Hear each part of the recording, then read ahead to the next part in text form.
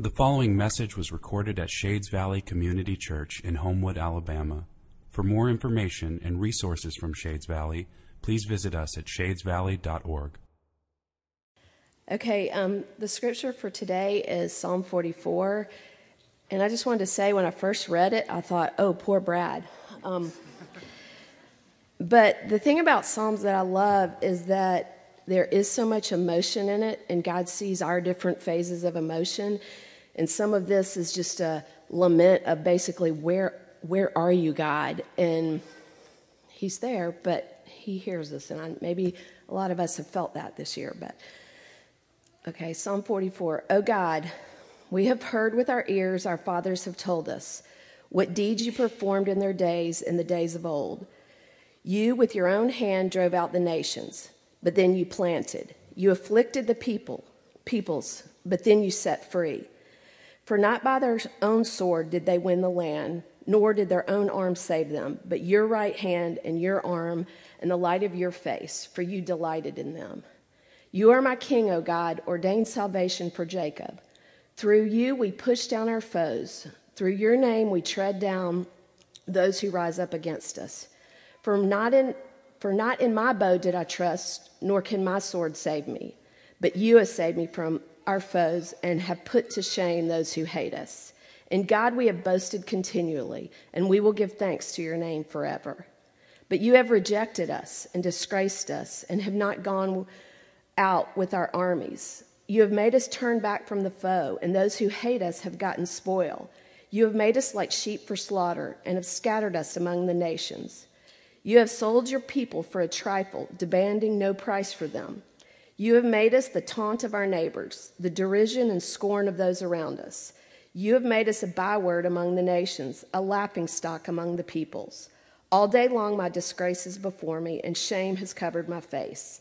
At the sound of the taunter and reviler, at the sight of the enemy and the avenger, all this has come upon us. Though we have not forgotten you, and we have not been false to your covenant. Our heart has not turned back, nor have our steps departed from your way. Yet you have broken us in the place of jackals and covered us with the shadow of death. If we had forgotten the name of our God or spread out our hands to a foreign god, would God not discover this? For he knows the secrets of the heart. Yet for your sake we are killed all the day long. We are regarded as sheep to be slaughtered. Awake! Why are you sleeping, O Lord? Rouse yourself. Do not reject us forever. Why do you hide your face? Why do you forget our affliction and oppression? For our soul is bowed down to the dust. Our belly clings to the ground. Rise up, come to our help. Redeem us for the sake of your steadfast love. This is the word of the Lord. Thanks be to God.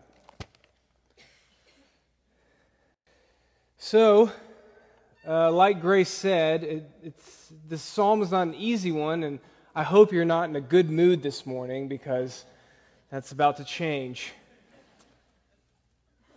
In the summer, we are in a series titled Planted by Streams, where we're going through the Psalter. And so I want to have a little check-in. I'm curious, what is your relationship like with the Psalms?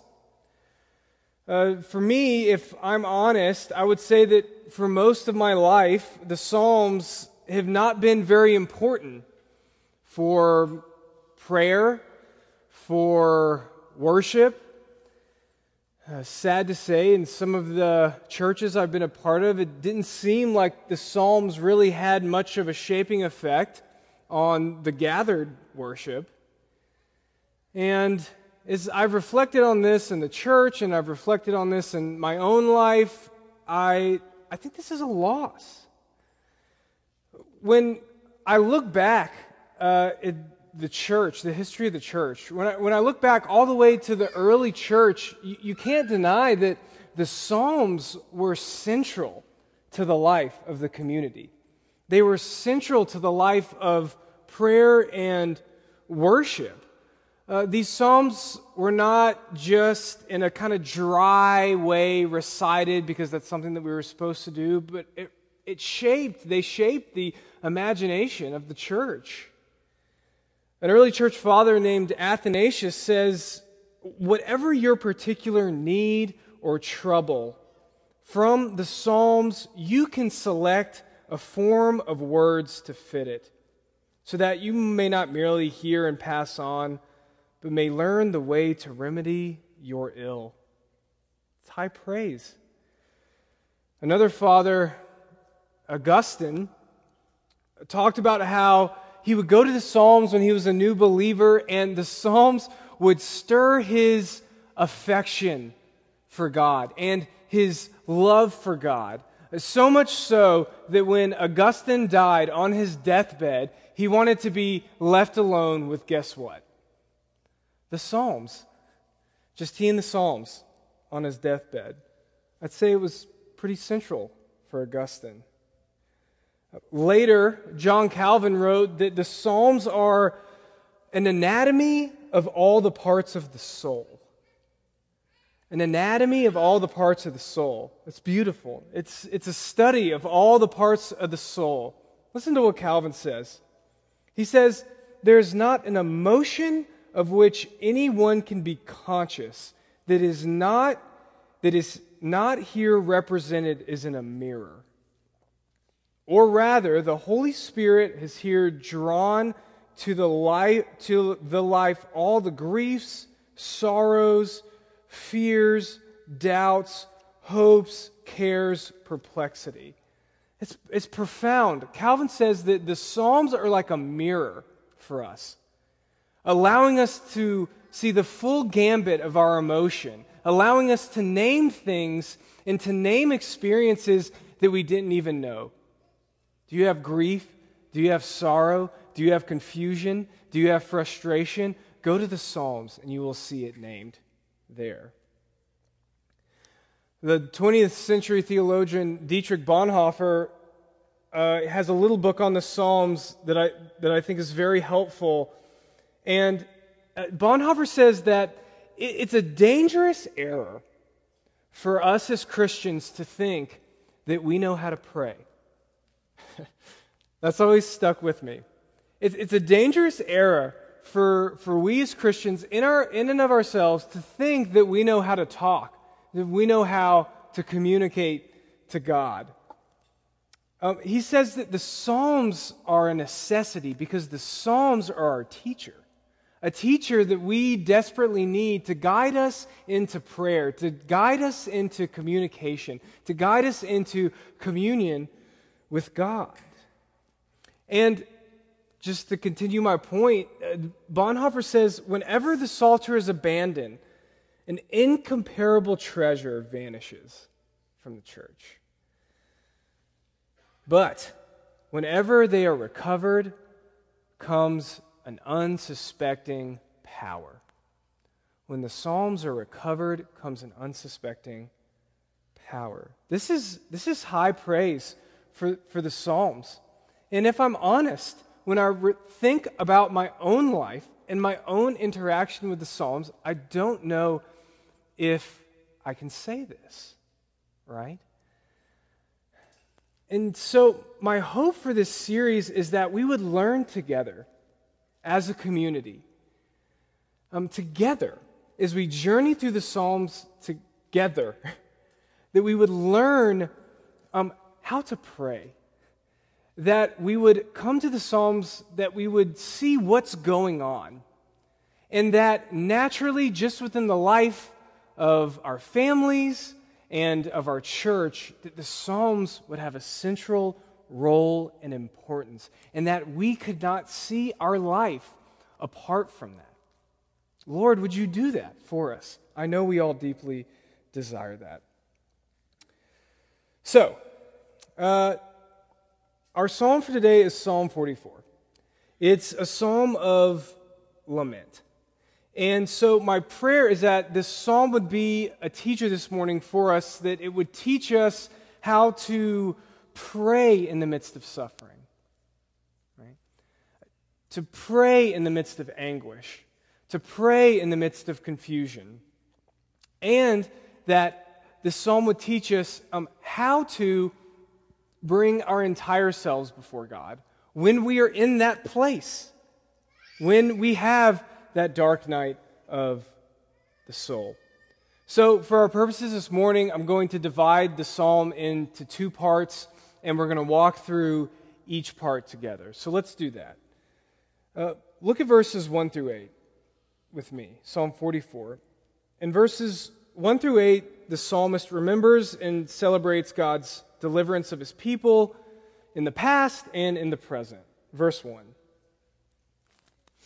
O God, we have heard with our ears, our fathers have told us what deeds you performed in their days and in the days of old. You with your own hand drove out the nations, but them you planted. You afflicted the peoples, but them you set free. For not by their own sword did they win the land, nor did their own arm save them, but your right hand and your arm, and the light of your face, for you delighted in them. Okay, so what's going on? Well, the psalmist recounts victories that God won for his people throughout the past. Think about this. Growing up, the psalmist would have sat at the feet of his parents, his grandparents, teachers, leaders, and he would have heard these stories. He would have heard these stories about Yahweh's power, about how Yahweh delivered his people. And what would have been clear from all of these stories is that Israel had victories. Israel defeated their enemies. How? Not because they outmanned and outgunned everyone, not because of their military strategy. No, because Yahweh fought for them. Yahweh gave them victory, right? The psalmist would have known this. And so then in verses 5 through 8, there's this shift. And the psalmist goes from reflecting in the past to reflecting in the present, to saying that this is not just my ancestor's story, but this is my story. Look at verse 5. Through you we push down our foes. Verse 6. I don't trust in my bow or sword. Verse 7. You have saved me from my foes. Verse 8. We have not stopped boasting in you, and we will continue to give you thanks forever. This is not just his ancestor's story. This is his story. And as I was reflecting on these verses, is this not our story? Do we not enter into this? Think about it. How did you learn about the faith? How many of us sat at the feet of parents, of grandparents, of Sunday school teachers, of pastors, of spiritual parents, spiritual mothers and fathers, and we heard them open up the Scriptures and reveal the wonders and the glory of God. We saw. And then they told us about how God had moved in the church's history. And then they told us about how God had moved in their own life, right? And then as we grow up hearing these stories, something happens, and all of a sudden these stories are not just something in the past, and they're not just something that our parents told us. It's not just something that's true for them, but it's true for us. We are people that have tasted and seen the power and the deliverance of God. I think back to my teenage self, and I think about a very hurt, a very broken teenager that desperately wanted to be loved, that desperately wanted to be accepted. And I see how God, through everything, in the midst of his rebellion and running away, was working and drawing him back, was bringing in particular people into his life, was redeeming the wounds. And so I look back on it all and I say, if not for the grace of God, right? If not for the grace of God. I know that you can look back on your own life and say the same thing. And so that we as a community, I know you all, for better or for worse, you know? I know you all. I've seen your faith. I have seen you trust in God. And so we sit here this morning as a community that proclaims if we don't have Jesus, then we have nothing. Right? Do you remember the disciples in John 6? Some disciples get up and leave Jesus, and so Jesus turns to his disciples and he says, Are you going to leave as well? And what did the disciples say? They say, where the heck are we going to go? Right? Where would we go, Lord? We've left everything for you. It's true for us too, isn't it? We, with the disciples, enter into that story of a people that say, Lord, where else would we go? You are our everything. And so this first part of the psalm, this first movement, is so important, I think, to understanding the second part of the psalm. And I think this morning, if we really are going to enter into the story that this psalm is telling and not just sit back and have some sort of intellectual exercise, that we need to grasp that we join in this story with the psalmist, a story that says we trust in God, right? Okay, so this leads us to the second part of the psalm. And in the second part of the psalm, the psalmist pours out his heart in lament. He pours out his anguish before God. So there's this shift. It's like you're watching a movie and the family's in the park and it's a beautiful day and they're having a picnic and the kids are laughing, right? And then all of a sudden this song comes on and it's in this minor key and you think, oh crap, right? Here we go. That's kind of what happens here.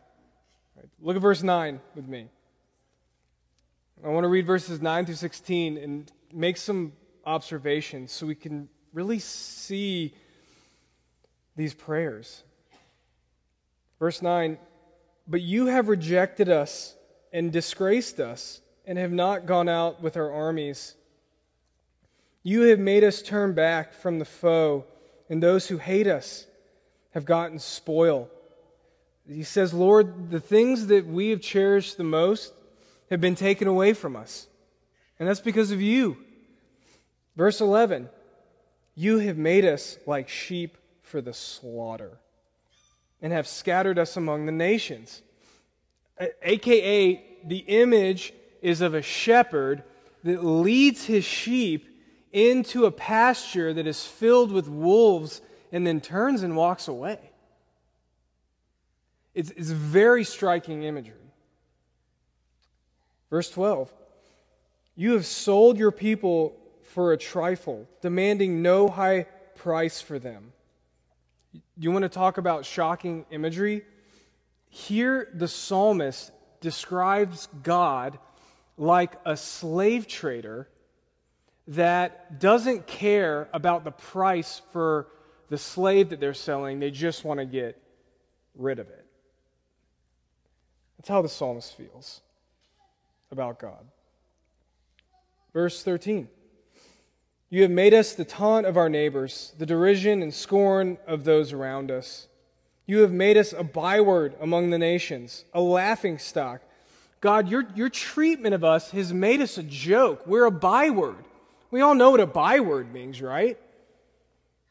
I had to look it up. A byword, it's a negative example.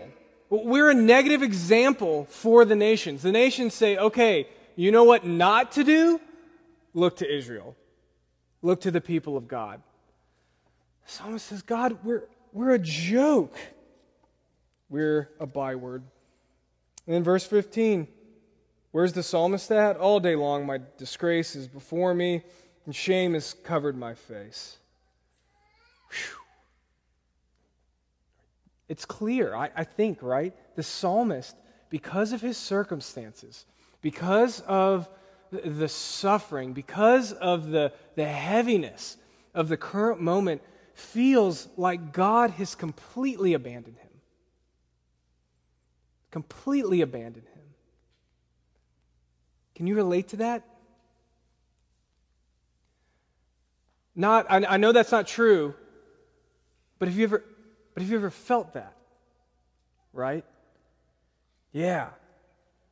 With the psalmist situation, we don't know all the details of when and what. What it seems like is that instead of experiencing victory in battle, that the people of God are experiencing humiliating and devastating defeats. And there doesn't appear to be a rhyme or reason. As we'll see later, the people of God are saying, Lord, we haven't been unfaithful. We haven't turned from you.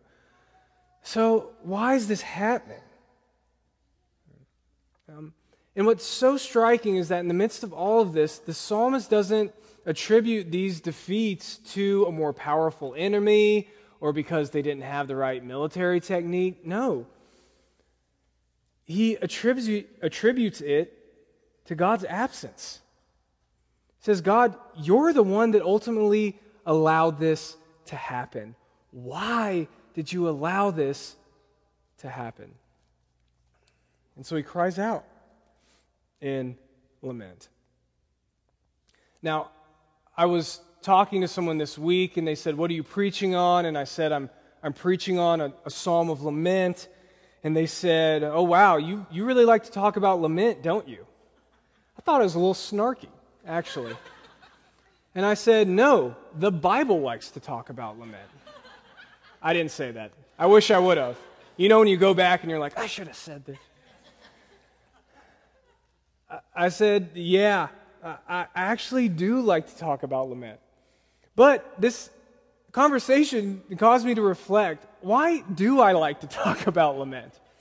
Right? And I think a few things. I think one is I've looked at the reality and the presence of lament in Scriptures, and then I've looked at my own prayer life. I have to be honest and say that I don't lament before God. That's not present in my prayer life. Two, like I said earlier, I think that this is something that has been lost in our corporate worship. For example, there aren't a lot of worship songs that say the line, "How long, O Lord?" Right? We sang one this morning, right? But when you look up, okay, let's find some worship songs that talk about lament, and you look into Google, I guess, you're looking at Google in this instance, right? There's not a ton of results. I think that's beginning to change, but I still think there's an absence. It feels weird, the prayers. It feels off. It doesn't fit in our corporate worship or in our individual prayer life. So what's going on there? You see what I'm saying? And then three, I think I'm just struck by the reality. I know I've said this before, but I think I'm just struck by the reality that there are more psalms of lament than any other type of psalm. Now that's fascinating to me. And so the question that I have with that is, should that shape our worship and what our worship looks like? And should that shape our prayer life and what our prayer life looks like? But I am curious because I want you to enter in with me this morning. What do you hear when you hear lament? What comes to mind? I'm in a counseling master's program right now. What's coming up for you, right? What'd you say, Lisa? Feeling sorry for yourself. Complaining. I'm sorry? If only it had turned out different, right? So I'm hearing a lot of positive responses when we think about lament. You fell into my trap. No, I'm kidding. Yeah, totally. The word lament is not a word that we commonly use in our daily vernacular. So when we hear it, when we think about it, a bunch of different images, a bunch of different thoughts can come to mind. So what I want to do with the rest of our time is, by walking through this psalm and by looking at the Scriptures, try to give us a glimpse of what it looks like to come to God and lament, and why I think that this is a good thing, and that this is something that God wants us to do, so we can begin to get a picture of lament. So first, First, lament. Lament is all about turning to God because He is our Lord. Lament is an act of trust and vulnerability. It's an act of trust and vulnerability. It's important to note from the beginning that all of these laments that we see in the Psalms are done in God's presence, are before God. For many of us, and I'm talking to myself here, but I'm saying us, so it's not so personal. For many of us, we like to talk about God more than we like to talk to God. Right? We like to ask questions about Him. We don't like to ask questions to Him. Do you see the difference? When we come to God in lament, we're saying that in my pain, Lord, I'm choosing to talk to you. Do you see how that's an act of trust? We're saying, Lord, I'm laying out my complaint. I'm asking boldly. I'm doing all of this before you. As some of you have already noted, I think for some of us, we don't like the idea of lament because it just feels like complaining, right? And we look around in our culture and we say, oh, we live in a culture where everyone's just complaining, right? And I mean, there's truth to that. And so we don't want to do that. And many of us, as we stand before God, we think, who are we to lay out a complaint before God? We are very well aware of our own sin. We are very well aware of our finitude. We are very well aware that we see things wrongly, right? So who are we to go before Him in this posture? And this is why I think it's so important to know this reality. The Psalms of Lament are different than the grumblings of Israel in the wilderness. There's a difference. The Psalms of Lament are different than the grumblings of Israel in the wilderness. What is that difference? It's trust. It's trust and it's faith. It's trust and it's faith. In the Psalms of Lament, the act of coming before God, the act of opening up, the act of sharing is an act of trust. Right? Where the grumblings in the wilderness were what? A lack of faith in God. There's a difference. In lament, everything is wrapped in trust in the promises of God. We have to understand that if we're going to understand biblical lament. Okay. Secondly, first, coming before God in trust. Second, lament is a prayer that we offer to a sovereign God when life doesn't fit with what we know to be true about Him. Lament is a prayer that we offer to a sovereign God when life doesn't fit with what we know to be true about Him. Okay, so I'm taking this from the Psalms. So lament looks like this. Lord, I know you're good, but this is really hard. I know that you promised to be with me, but I don't feel like you're near me. We come before God and we ask, Lord, how is this possible? Lord, how long until no more children suffer and die because of sickness, war, and abuse? How long, Lord? Lord, we see violence in the streets, and we know that you hate death more than we do. We know that you care about people more than we do. And so why do you allow this to continue? Right? Lord, we know that you're sovereign, right? Do you see that trust? We know you're sovereign, right? No doubt. So why does it feel like we're just pawns in the hands of self-serving politicians? Name a politician. Totally kidding. But why does it feel that way? Right? Yeah. Lord, we know you're sanctifying the church, right? We know you're at work. We know you're transforming us. each person into the person of Jesus Christ, right? We know that. Why doesn't it look like it? Amen? Yeah, why doesn't it look like it? And lament is a prayer that we offer to a sovereign God when life doesn't fit what we know to be true about him and his promises in Scripture. Third, you still with me? All right. Third, in lament, we bring our grief, our mourning, and our confusion before God. It doesn't take a biblical scholar to see the grief in Psalm 44, right? A cursory reading of the text shows us that. It also doesn't take a biblical scholar to see the psalmist's confusion. He is totally bewildered with the set of circumstances. He's confused. I think what the Old Testament scholar R.W.L. Moberly says is worth thinking about. He says that the Psalms of Lament show that the experience of anguish, the experience of puzzlement, confusion in the life of faith, I think this is important, is not a sign of deficient faith. Let me read that again.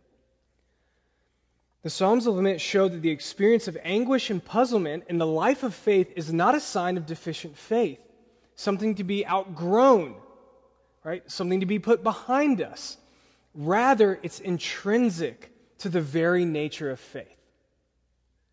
How does that sit with you? Do you know what a mature faith looks like? A mature faith looks like, Lord, this really hurts.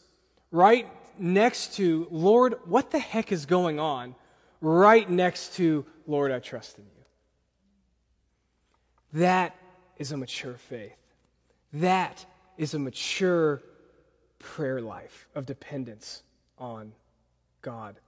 Let me ask you a question. This is something that I've been reflecting on.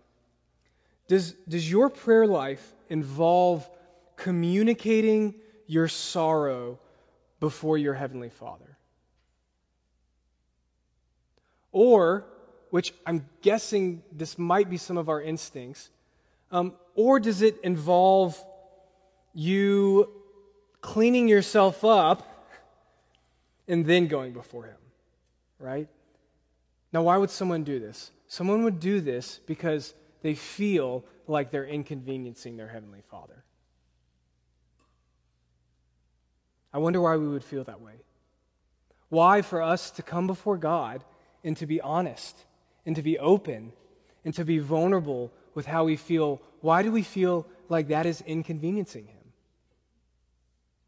Why do we feel like that's annoying Him? The lament in the Psalms is teaching us to do this. One of the things I've been praying is, Lord, would you teach me how to grieve well? I've learned I don't know how to grieve. I don't know how to sit in sorrow. I think I respond in two ways. I respond by numbing out. What new TV show can I watch? Right? Or picking up my device. I'm numbing out. You can insert whatever into this, right? And what does numbing out do? It numbs me. I don't have to feel the sorrow. I don't have to feel the grief that feels too much, that's overwhelming.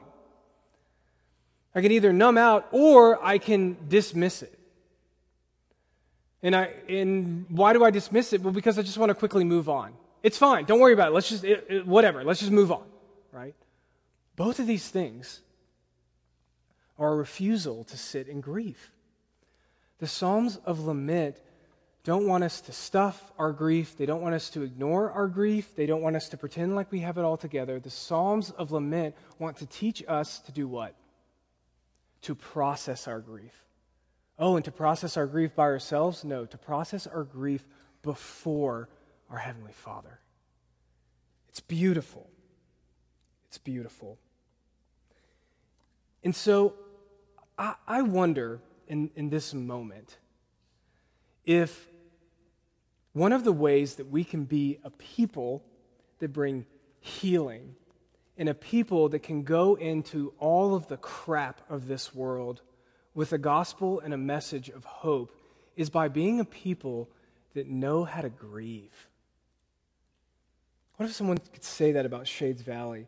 That church knows how to grieve well.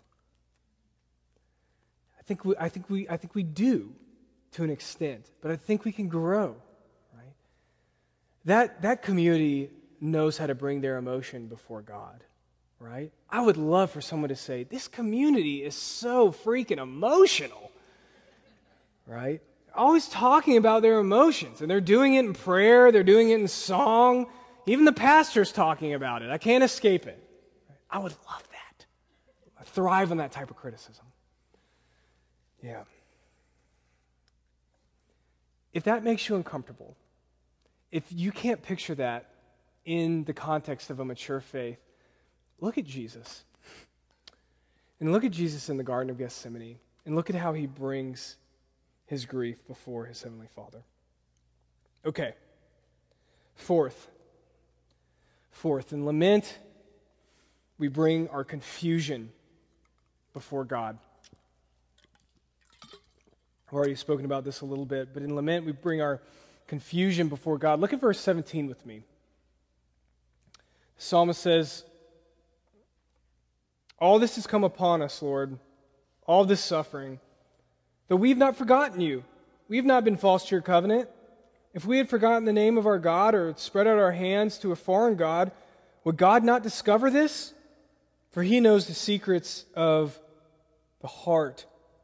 Verse 21, meaning, God, you know all things. You know that if we were disobedient to you, you would know that, right? You would see that. That's what the psalmist is saying. We haven't, and yet we are like sheep to be slaughtered. Why is this happening? Lord, we were not unfaithful. We did not turn to you, to idols, and because of that, we were actually more vulnerable. Now, I think this is good. So, the people of God, because of their history, because of seeing how God fights for them, they don't trust in their military power. Oof, yeah. They don't trust in outgunning. They don't trust in their numbers. Who do they trust in? They trust that God is going to give them victory. And they did. And what happened? They faced defeat. And so they're totally bewildered. And the psalmist says, Lord, it just seems like our suffering's meaningless. That's what he's expressing. That it's meaningless. Lord, is it meaningless because I can't make sense of it? Is this not our story? Right? Suffering, and we just can't get an answer to it. We just can't fit it into our story. It just doesn't make sense. You're someone who trusts in Jesus, but your singleness feels meaningless. And following Jesus feels like it just makes it harder. You trust in Jesus, but your vocation has not been what you thought it was. There are so many broken dreams. There are so many disappointments, and you feel totally trapped. And you are exhausted. And it feels like even God himself could not change your situation. You trust in Jesus, but the grief from losing a loved one is completely overwhelming. And you feel like you'll never get through it. You trust in Jesus, but the pain that you experience as a child often leads you to ask, what kind of loving Heavenly Father would allow this to happen to a small child? Where were you, God? You trust in Jesus, but you watch helplessly as close friends leave the faith and one well-known Christian leader after the next commits unspeakable evil. The list could continue, right? Why does God allow these things to happen? I'm going to tell you. I have no idea. Right? I have no idea. I'm not God. Thank God. I don't have an easy answer, right? And to be honest, I think easy answers do not take into account the seriousness of the pain and suffering that we experience in our humanity, right? To look at someone who is suffering and grieving and has experienced great loss and to give them a theological, easy, quick answer, I don't think that that's satisfying. I don't think that actually takes their suffering seriously. So I don't have an answer. Go in peace, right? I don't have an answer, but I can tell you that there's space. That you don't just have to shut up and be quiet and deal with it yourself. That everything that you're feeling, that everything that you're dealing with, that God wants you to bring that before Him. I think this is profound, and I don't think we actually believe this. God put the laments in the psalm so that we could be taught how to lament. God wants us to lament. God wants us to lament. Your Heavenly Father wants you to bring the anguish and the fear and the heartbreak before Him so that you can work it out in His presence. And so that He can lead you towards trust in Him, so that He can lead you towards faith in Him.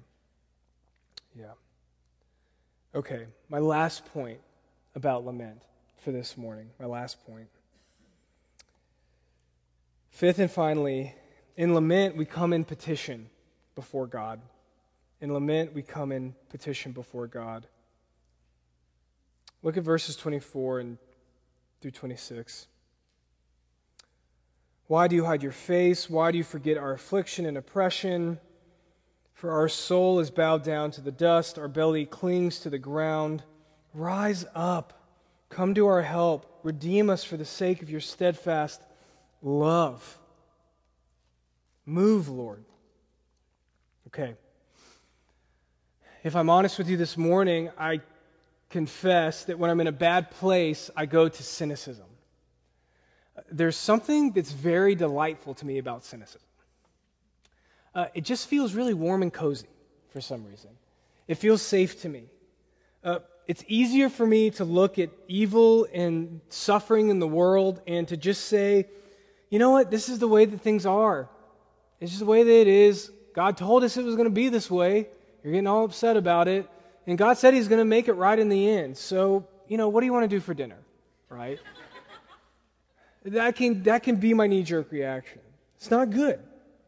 I'm like that wounded character in the movie that's like, life is pain, and the quicker you figure that out, the quicker you can move on with your life, right? It's not good. I don't want to be that. But the psalmist doesn't do that here. The psalmist, in the midst of his grief, in the midst of anguish, confusion, all of it, he doesn't go to cynicism, right? He comes, in verse 25 we see this, he comes bowing down before God. He comes in complete and total dependence upon God, asking God to move, asking God to accomplish His redemptive work. Yes, we believe that we live in the already not yet, and that the kingdom of God has come on earth through the person of Jesus Christ, not fully, and so we realize that in the present that means suffering, that means pain, that means death, that means sorrow, that means broken dreams, that means wounds. Yes, we believe that, but we also confess that Jesus is Lord, and therefore nothing that happens to us is outside of the providential care and control of God. No circumstance, no instance is outside of His redemptive purposes. And so we don't have a naive optimism, but at the same time we don't have a resigned cynicism where we say evil just runs the show and things are the way that they are, so we might as well just get used to it. No, we are a people that, yes, acknowledges that God is sovereign, but in the midst of that, in lament, we protest and we pray for God to move. We say, Lord, bring about your redemptive purposes. God, bring about your healing. Bring about your flourishing. Bring about your justice. We are a people, because of the hope of the gospel, that is not crushed by the continual evil, by the continual suffering, right? we're a people that are able to stand in that, sit in that, not being numbed out, not moving through too quick. We're a people who lament. And we pray, God, move. Because if you can raise your son from the dead, then you can bring life out of any circumstance, no matter how dark it is. Let me conclude with this. As many of you know, we have a podcast, a weekly, midweek podcast. I know you all listen to it. Just wait for the next episode. And during the podcast, there's a segment called JM's Album of the Week. And normally that's where John Mark recommends kind of a weird, esoteric album that no one's going to listen to. But this week, he's recommended an album, 2 weeks ago, excuse me. He's recommended an album that I've been listening to nonstop. All right, so touche, John Mark. It's by a musician named Andy Squires, and it's called Poet Priest. And these songs have just been giving words to my experience and to my experience of faith. And there's one song called Love Never Fails, and where Squire reflects on the reality. It's so beautiful. He reflects on the reality through the song and the lyrics of being caught up in the love of God and the suffering and pain that entails. Right? So to be caught up in the never-ending, never-failing love of God is to experience much pain and suffering. Right? And he reflects on that in the song. He says this, he sings this. He says, the trouble in trusting a Savior not seen is you find out He don't fail when He don't intervene. The trouble in trusting a Savior that's not seen is you find out He don't fail when He don't intervene. That's worth reflecting on this morning. Our dreams up in smoke beneath plunging nail were the punchline of the joke. Hey, love never fails. Did you know that Paul, in Romans 8, quotes Psalm 44? And it's right at the end of chapter 8, in this kind of climactic, triumphant statement that he makes. Verse 35, who shall separate us from the love of Christ? Shall tribulation or distress or persecution or famine or nakedness or danger or sword, as it's written? Here we go, Psalm 44. For your sake we are being killed all the day long. We are regarded as sheep to be slaughtered. Next verse. In all these things we are more than conquerors through Him who loved us. The trouble in trusting a Savior not seen is you find out He don't fail when He don't intervene. Even in this beautiful, triumphant language about the love of Jesus Christ, about the victory of Jesus Christ, there's room for lament. I find that interesting. The lament is included here, right? Now, lament is not the last word on suffering, but it is a valid word to be spoken. It is a good thing. It is something that God wants us to do. And so, like Job, we don't get all the answers, right? We have a bird's eye view in the book of Job. Job doesn't, right? We're Job. We don't get all the answers, right? But we get something better. We get communion with the triune God.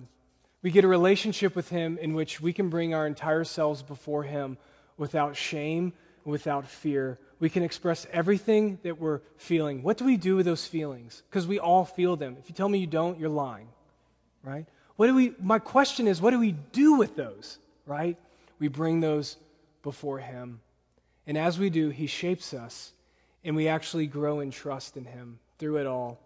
And we can say, love never fails, because we do know, as Romans 8 says, that He works for all things, and that nothing can separate us from the love of Christ. Nothing can separate us from the love of Christ.